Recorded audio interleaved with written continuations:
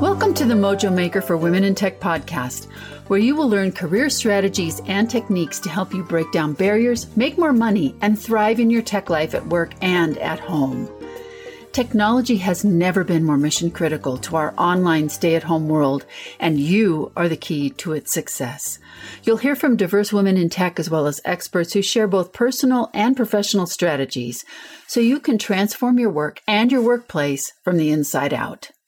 I'm Karen Worstel, former Silicon Valley tech leader and serial CISO for iconic brands like AT&T Wireless, Microsoft, and Russell Investments.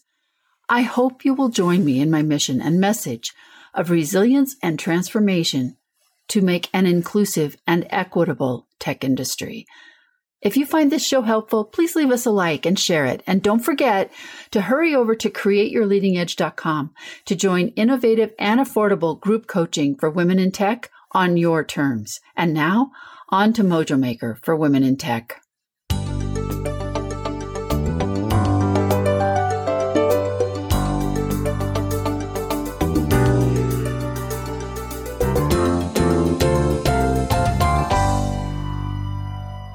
You do not want to miss this episode. Let me tell you a bit about my guest, Chengxi Wang. In addition to her deep technical background, starting with her PhD in computer science, she's recognized for her work as an advocate for equality and diversity in the high-tech field. Winner of the 2019 Women Investor Award and the SC Award for Women of Influence. She is also the founder and managing partner of Rain Capital and the founder of Equal Respect and the Jane Bond Project. Chengxi shares insights not only for diverse women, but for leaders who wish to be part of raising up a more equitable and diverse workforce. This is truly an episode for all of us as we talk about what it will take to reverse the dramatic decline of the numbers of women and of all people of color in big tech. Hey everyone, welcome back to the Mojo Maker for Women in Tech podcast. Today I am with Chengxi Wang. She is the founder and managing partner of Rain Capital with a long involvement in the tech industry and in cybersecurity. I really want to dig into her perspectives here about women in tech, so I'm not going to take a ton of time today, but Chengxi, I want to welcome you to the show. Thank you, Karen. Thank you for having me.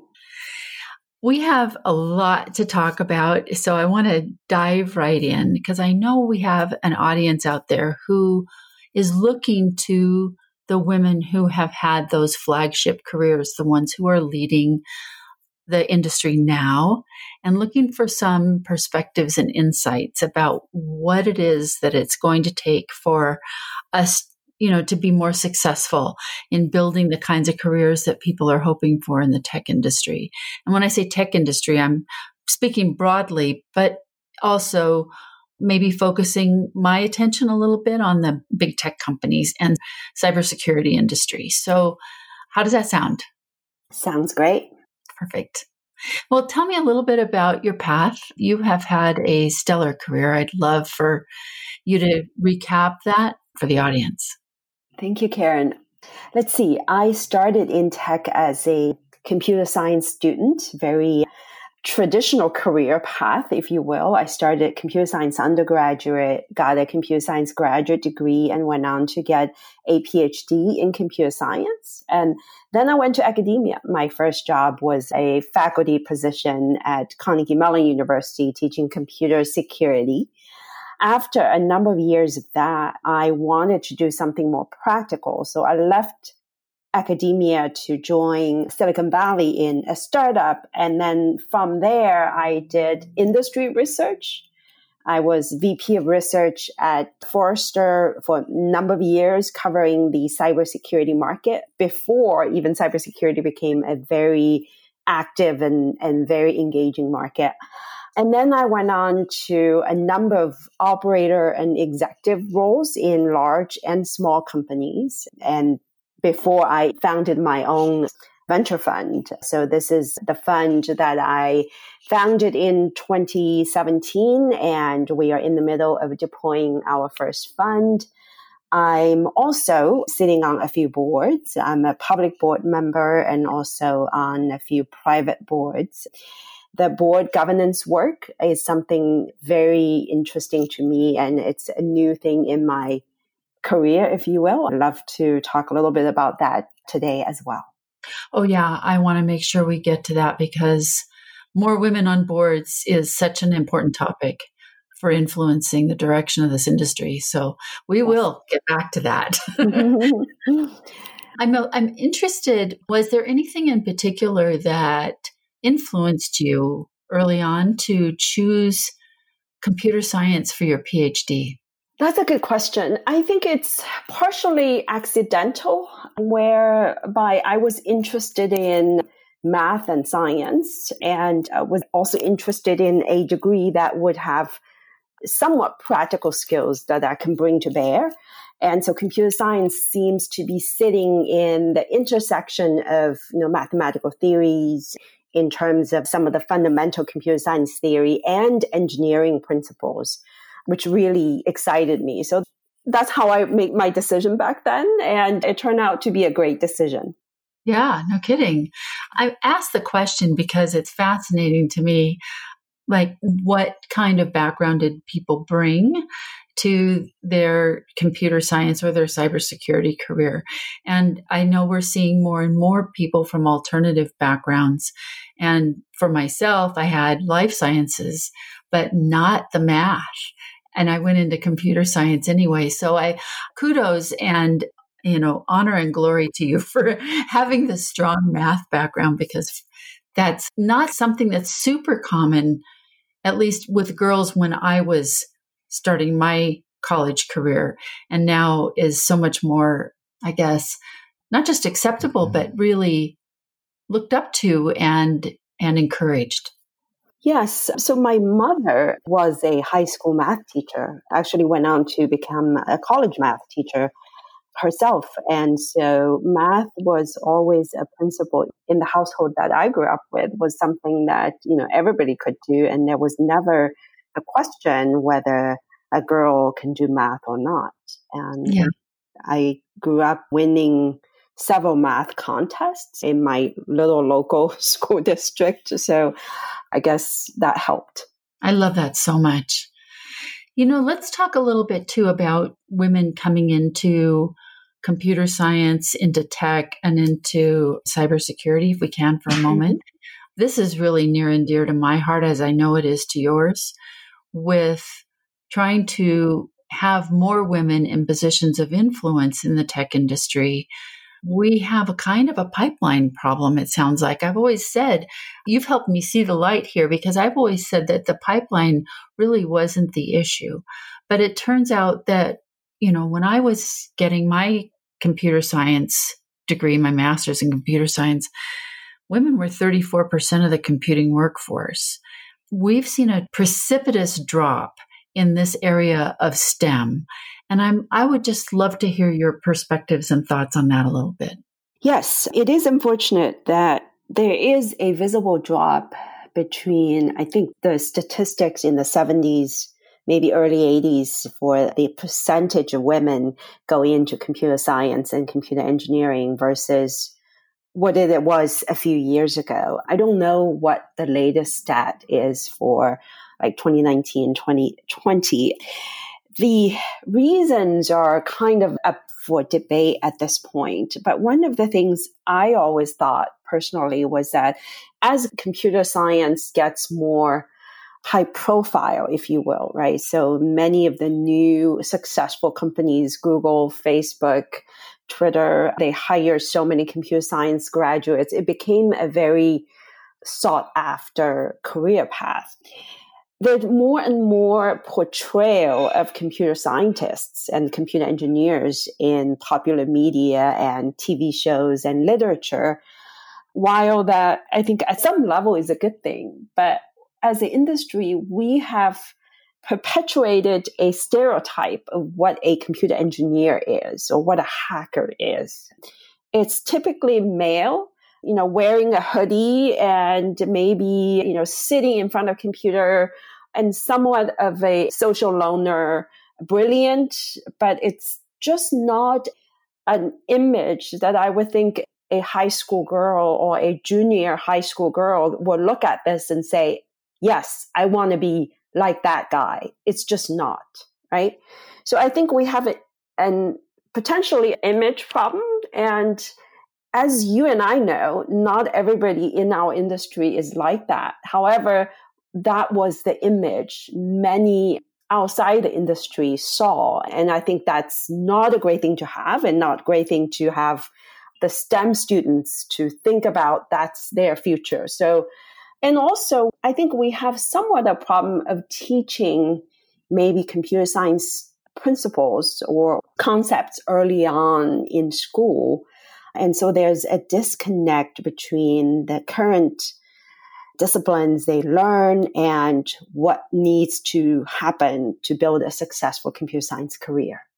Well, similar to what you mentioned, I mean, you had the model of a mom who was, a teacher in mathematics at a fairly high level. Yeah. And that's a tremendous role model and a source of encouragement. And I think you're right. I mean, there's just a lot of people who would look at the picture that is typically portrayed of someone who's a hacker in our industry and like going, that is not really where I want to spend all my time. Exactly. Exactly. I sort of lean towards that myself. So it was like, I never really thought about it being a problem, but I think that another place we need to look at too, in Emily Chang's book about Brotopia, dismantling the boys' club of Silicon Valley, she talks in there about some of the factors that are involved in discouraging women. And one of the things that was quite interesting to me was the stereotype, actually, that as the internet became developed, as it was in the process of developing during the 70s, 60s and 70s, we had so many more women in computer science until it became clear that the internet and the promise of the internet was going to be a very highly compensated kind of industry. And the equation of high compensation equals male sort of started to shift the way people who were building companies and building teams were thinking about who they were going to hire. So there's, like you said, there's a lot of factors involved here. And I guess one of the things I'd love your thought on this really quick before we move on to the next topic. And that is how we get past that. Because the truth is, we were talking earlier, you and I, before the show about Melinda Gates.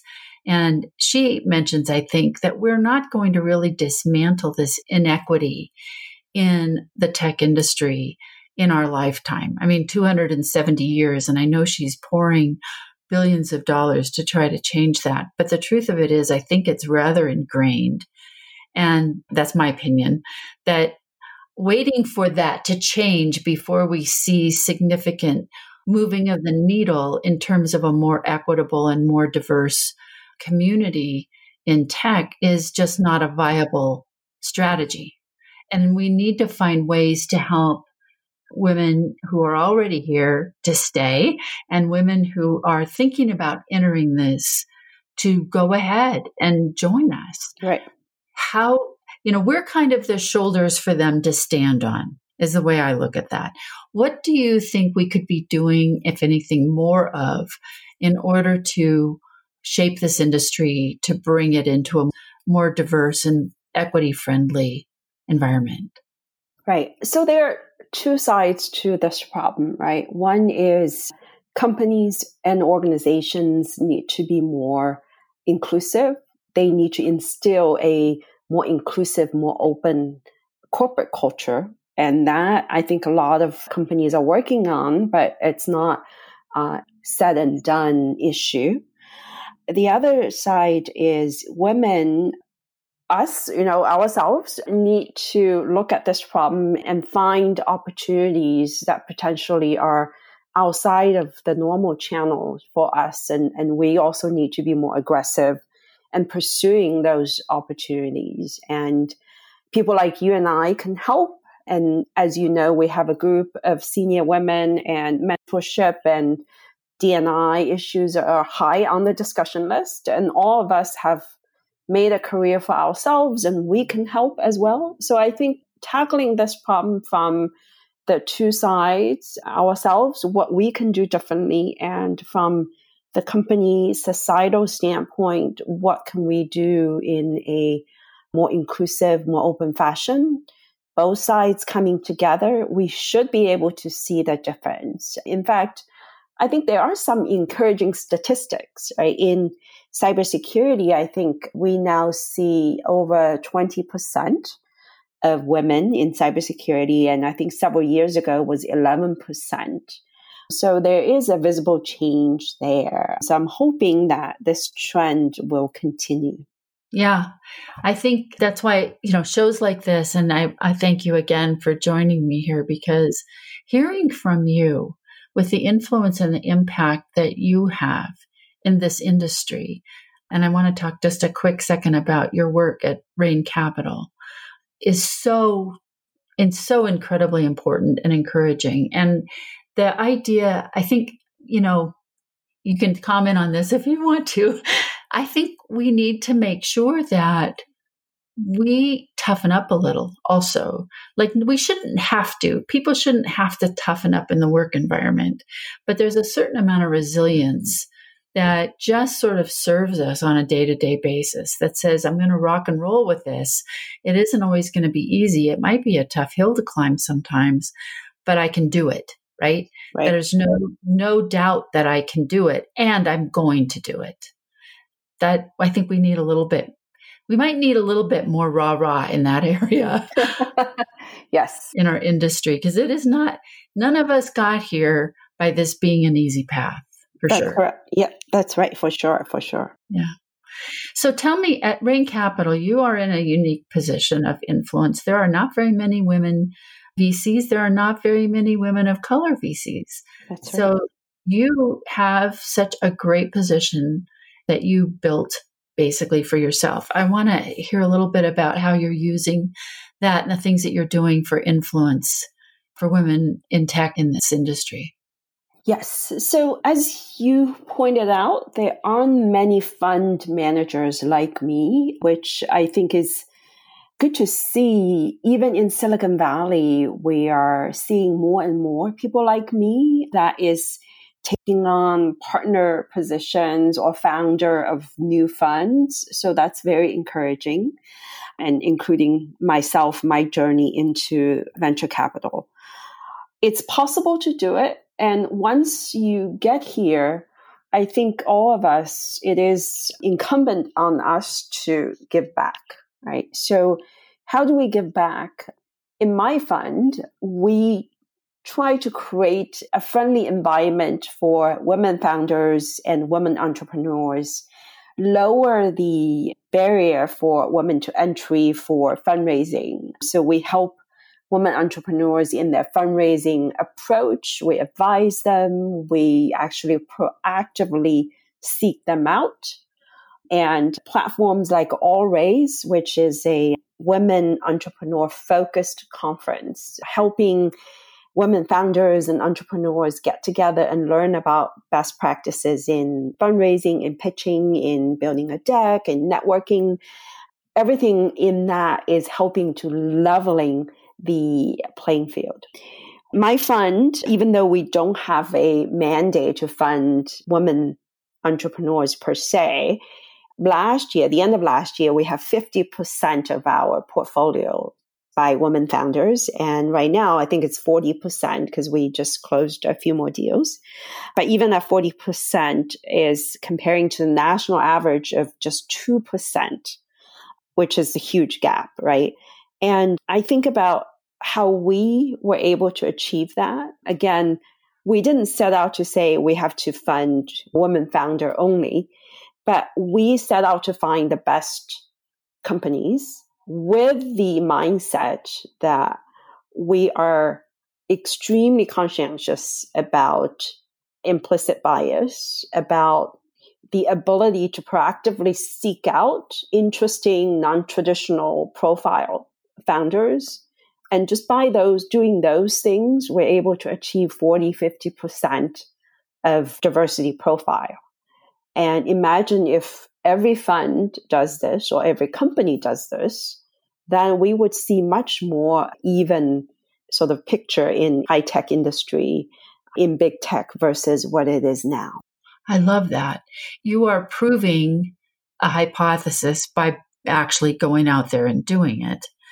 Do you see this trend like moving to having more companies, more funds, pursuing the same kind of diversity that you're doing?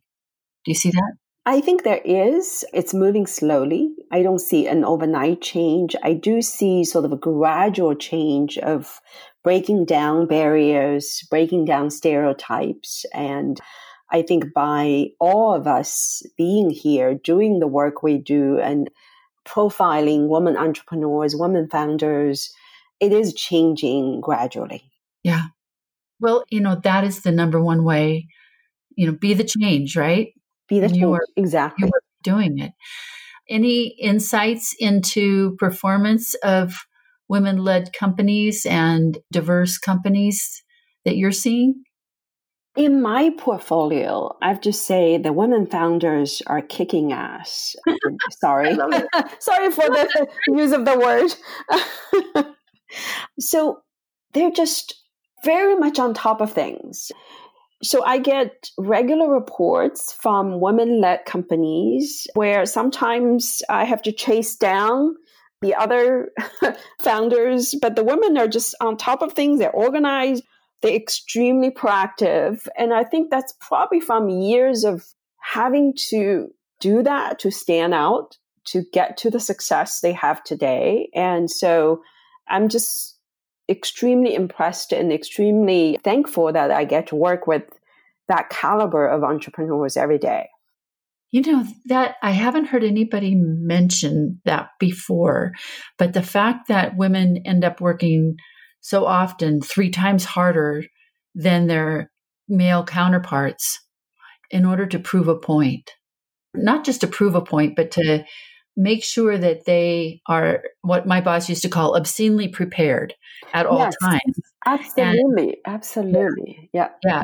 And it really pays off then when you're in the leadership role and you're multitasking and keeping many plates spinning at the same time. It really serves you well. That's fantastic. I'm happy to hear that. We didn't kind of pre-check that fact before the show, so I'm really happy by asking the question. It turned out to be such a positive response. Yeah, absolutely. And again, every day they impress me and they inspire me and help me do a better job in my work. Oh, that's great. And I know I've watched, on social media, I follow you, and I'm always so pleased to see how you showcase the companies in your portfolio and their wins. And that's very encouraging. And anyone who follows, if you don't follow Rain Capital, you should. If you're already following it, I'm sure you agree that the way that Jiangxi highlights these companies and showcases them not only is a boost to the company, but to those who are on the outside going, hey, maybe someday that could be me, right? There's that inspiration and example. Yes, absolutely. Absolutely. I want to talk about this. I think it's probably interesting to our discussion. When I entered grad school, my first year grad student, I really didn't know anything. I was so young and so unprepared and in a foreign country and everything. So I joined this research group led by this super high profile professor who then went on to become the president of the National Academy of Engineering. I think that's a presidential appointee position. And suffice to say that he's hugely successful, right? And so I was always intimidated by his presence. And in group meetings or in one-on-one research meetings, I was always kind of timid in the beginning, that is. So one day he called me into his office. He said, I notice you're very quiet in group meetings. He said, you are extremely smart, he said, and you're very prepared. Whenever we have a meeting, you bring the materials, you're prepared. There is no reason that your opinions will be any less than those of your peers. And I would like to hear from you more. And I was sort of taken aback because I didn't think he even noticed me or he even paid attention to what I said or didn't say, right? But the fact that he trusted me, he brought to my attention that he wanted to hear more from me, gave me such a confidence boost. Yeah. And I always thought of him as a great mentor because not only he sort of pointed out to me that and made me believe that I had something valuable to share, he's always extremely encouraging to anyone, not only to his students, but even just an undergrad who just walked in to ask a question. And this is like the most high profile professor of the department. He always makes time for you. And people like that just made things, I would say, so much easier for me, at least. But years later, right after, I remember having the research meeting with him first year and second year. And it typically was the case that he would stand at the whiteboard and explaining things to me. And I was just taking notes ferociously and not saying much because I kind of trying to consume.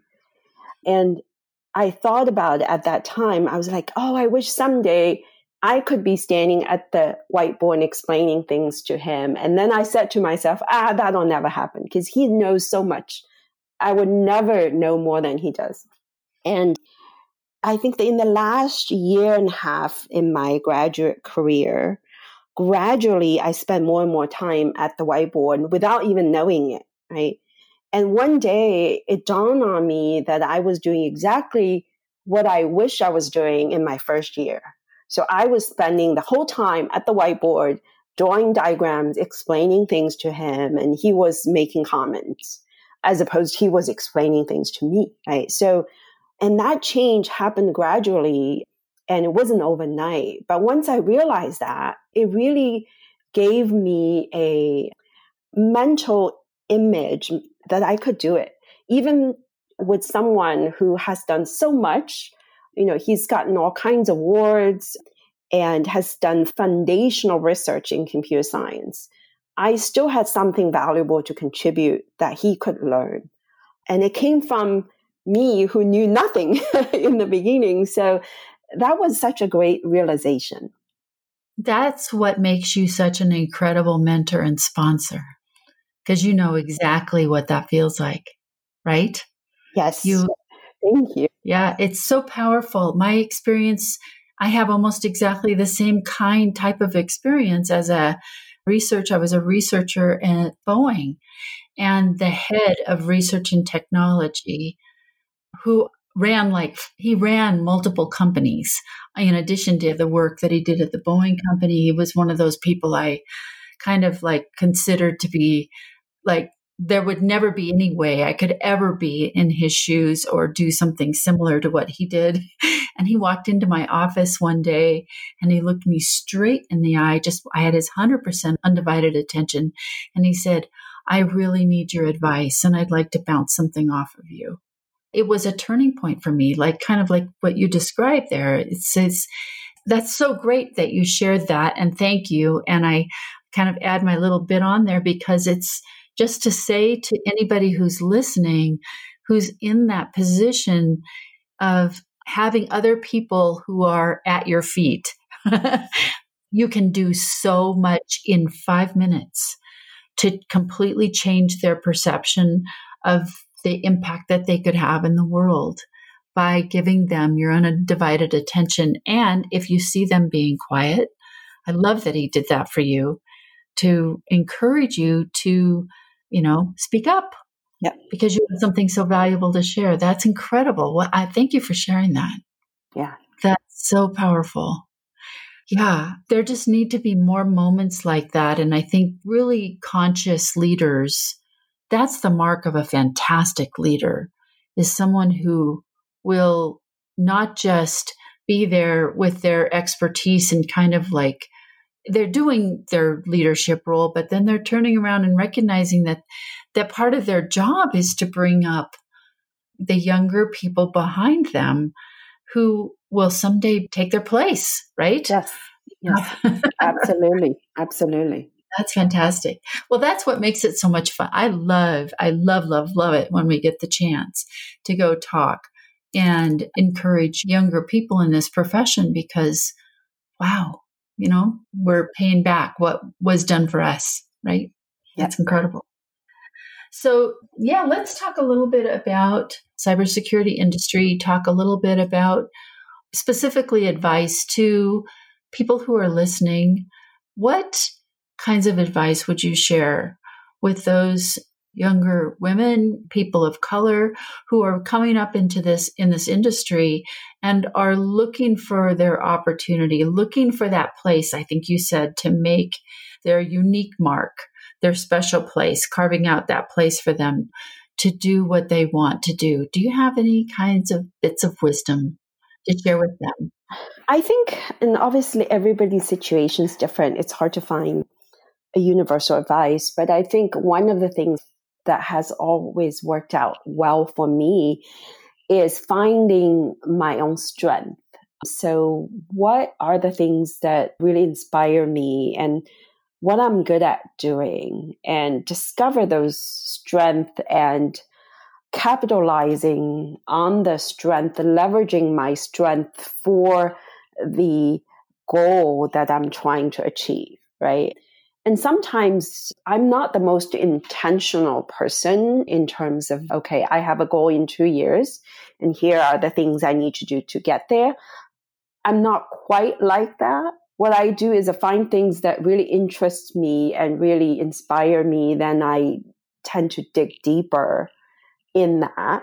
And then a lot of times when I do that type of work, meaning that dig deeper in it and creating either intellectual property or content or some kind of artifact, and opportunities will come to me because the work I did. So I guess the meta advice is that finding your strength and really make it aligned with your career goals or professional goals. See if there's something you could do together. And that's where you will see sparks flying for yourself. Is you're interested in doing this, you're putting in the work, and then you get rewarded by having opportunities presented to you. And that becomes a positive feedback loop, and it feeds itself and becoming larger and larger. Absolutely. Yeah. There's so much talk these days about, it's not about following your passion, be so good they can't ignore you. And I think there's definitely something to that. But if you're not crazy about what you're doing, well, you know what? Sometimes I will say you have to slog through the prerequisites sometimes to get to the cool courses. You know what I'm saying? Yes. You have to put in some time. But if you understand where your strengths are and you know that that time that you're spending is going to make it possible for you to really play to your strengths, it's a lot easier to tolerate the things that are maybe a little bit boring. Yeah, absolutely. Yeah, I mean, you do have to balance, whether this is something you really need to do or this is something that it comes with the territory, right? So every job, every position comes with some things that are not maybe mundane, right? Mundane things that you have to accommodate, and figuring out whether that's that versus, this whole thing is a wash, or that. I think that is actually a good skill to have. Yeah, I think the way I like to express something similar to what you said is you have to know yourself. I mean, you really can know a lot of stuff, but the number one priority needs to be to know yourself and what makes you tick. Yeah. And I also think one of the things that all of us need to think about, keep that in mind, is we should ask more questions and ask more people about how to do things, get advice. I can't tell you how much time that I've saved myself by asking, how do I do this? Not just in terms of tactical things, but let's say I kind of want to build my name in this community. Let's just take that as an example, right? So how do I do that? I try to find who's already done that in that community, a central figure or core figure, and I find the mutual connections to him or her. And then I try to establish a relationship and ask them, what's the best practice?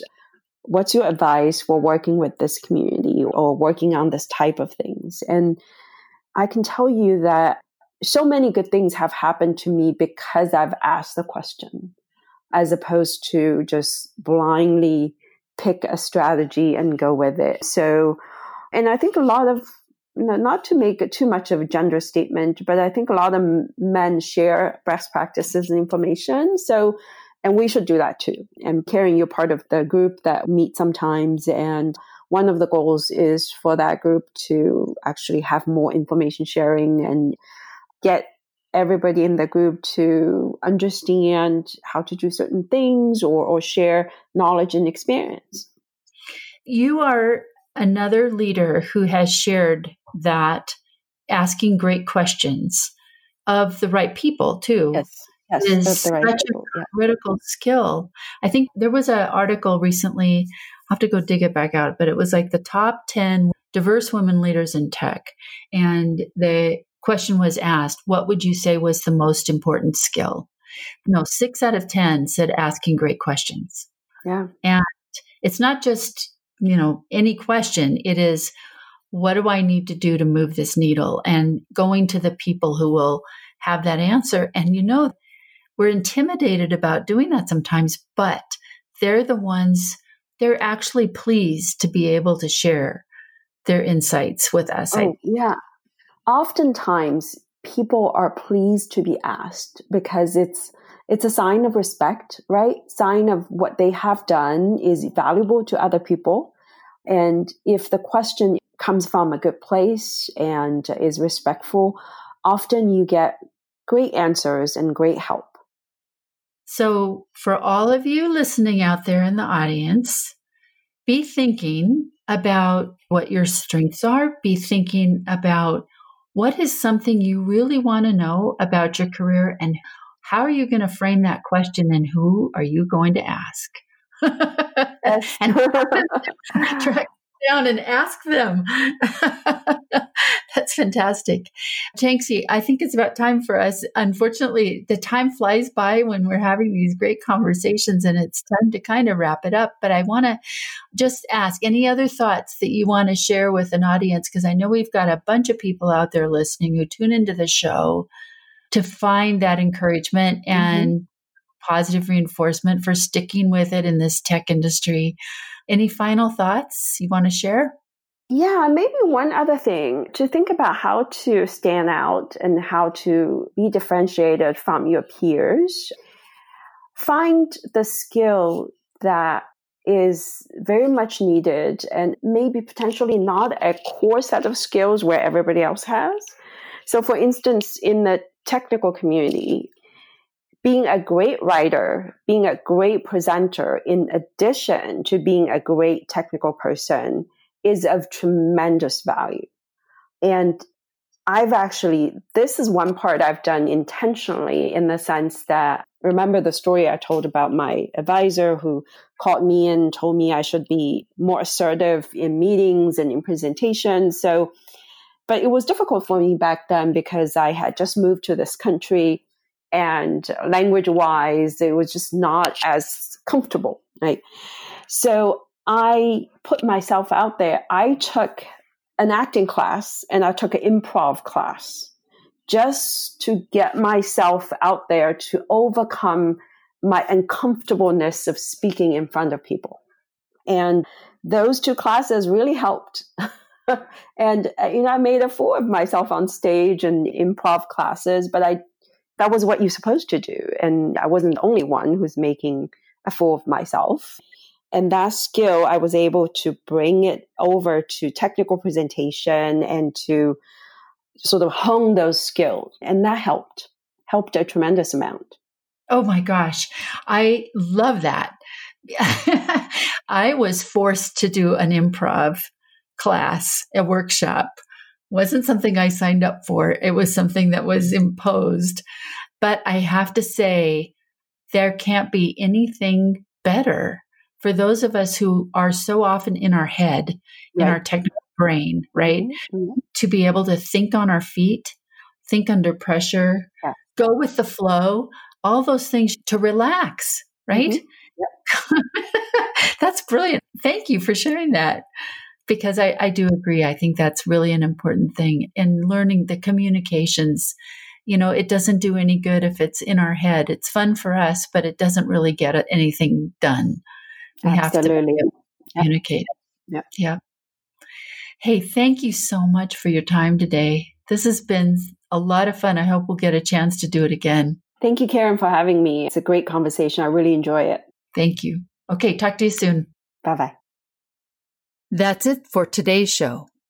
Mojo Maker for Women in Tech podcast is part of the ecosystem of knowledge sharing and affordable group coaching to help reverse the trend of women leaving tech and to help diverse women in male-dominated industries get the visibility, opportunities, and compensation they deserve. Be sure to check out our 5-day challenge by visiting us online at createyourleadingedge.com. Like what you hear?